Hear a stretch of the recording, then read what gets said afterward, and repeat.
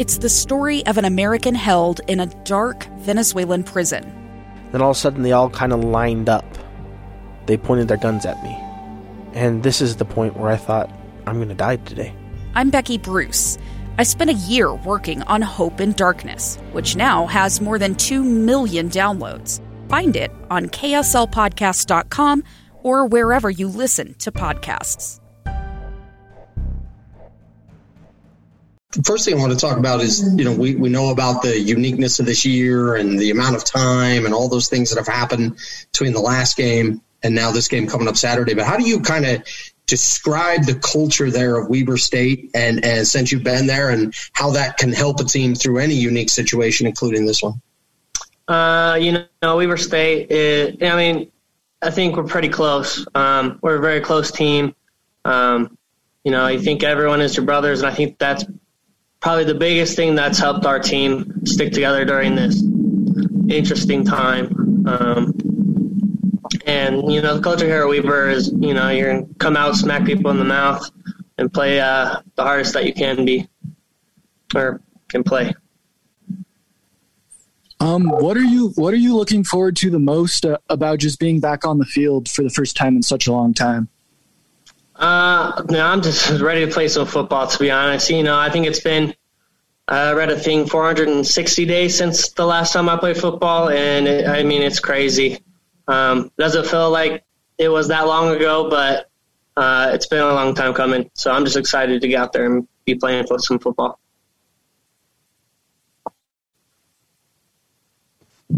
Josh, with that, just finally getting to a game week, did it feel a little bit different today out on the practice field and just kind of being with your teammates and what is that feeling like to kind of finally be there in game week prep and scheming and film and all that stuff?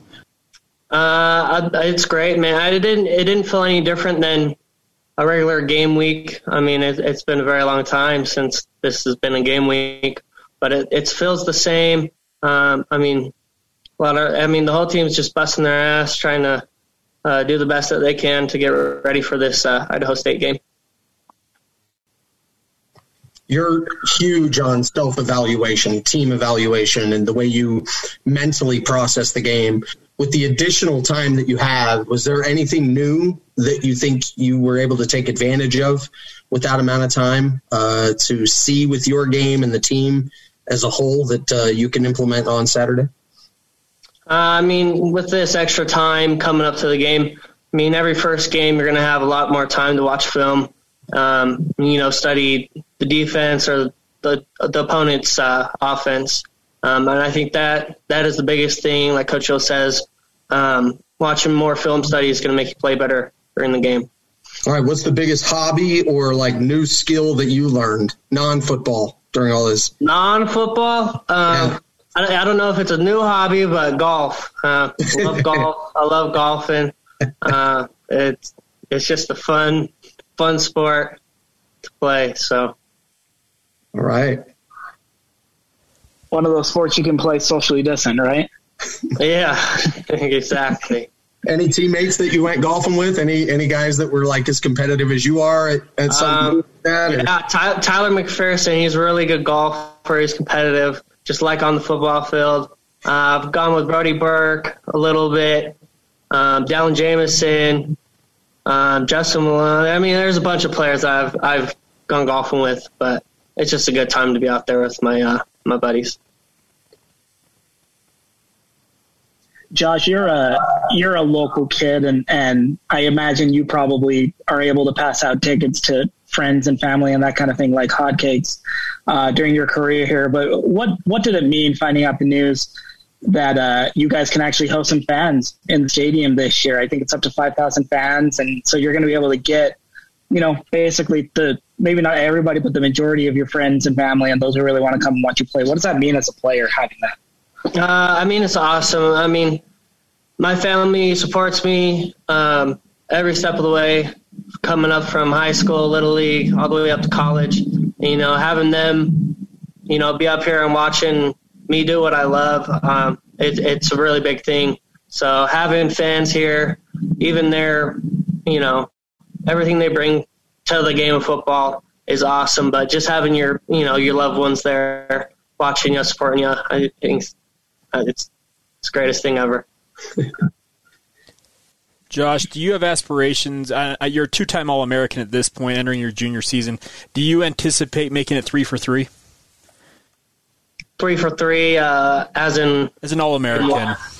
Oh yeah, I mean that's the expectation. I think every year. I mean for every player, you want to be all conference, all Big Sky. You want to be All-American.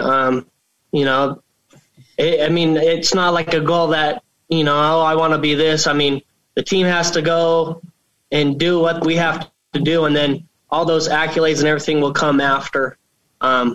So it's not like, I got to get it or anything. It's mostly about the team. We got to win.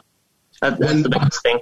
When working with Randall and Bronson, I mean, an experienced offensive line up front that knows what they're doing. You're back there, and you're so committed and focused with what it takes to be great in pass protection and all of that. What are the big things that you and that O-line have been just trying to communicate to make life easier on either of them if they happen to take their first snap on Saturday? Well, pass protection, the biggest thing is, just knowing who you have, protecting the quarterback, because if, there's going to be a time in the game where something messes up and you just have to adapt for it and, do the best you can. Yeah. But as you're working with them, how valuable is that trust to where they know that you know what you're looking for and that they can just account for the fact that they don't have to worry about you knowing what you're doing in that way? Do you guys feel like you're able to simplify and improve the situation for either of those guys? Yeah, I hope they trust me because I feel like I know what I'm doing in the backfield. And I think that's a really big thing to put pressure off the quarterback because the quarterback has a lot of things to think of during, a single play. So having someone out there and multiple guys out there knowing what they have to do, he doesn't have to think as much. And I think that's going to help him during the season a lot. With that defense, I take it you guys on offense need to stay on your toes. You might be coming back there any second, right? With the expectation of takeaways, 3 and outs, and just that disruptive ability that they have. You mentioned how close you are with the team. And usually guys on offense and guys on defense work in different situations. But over the previous years, it feels like there's a lot more crossover with the sort of camaraderie that exists within that program. Yeah, I mean, it all crosses over. You got special teams, you got people from offense playing defense playing offense. And, you just create friendships that aren't just offense, defense specific. So, the camaraderie and everyone coming together on both sides of the ball, it's just great. Everyone's just tight. Who's the guy you've watched over the last 6 months that makes you go, man, I can't wait to see him in live action? Who's the guy that people need to know about? I'm going to have to say my boy, Ty McPherson. Okay. I think he's coming.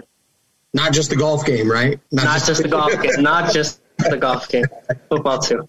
I think everyone, you should just be watching out for Weber State.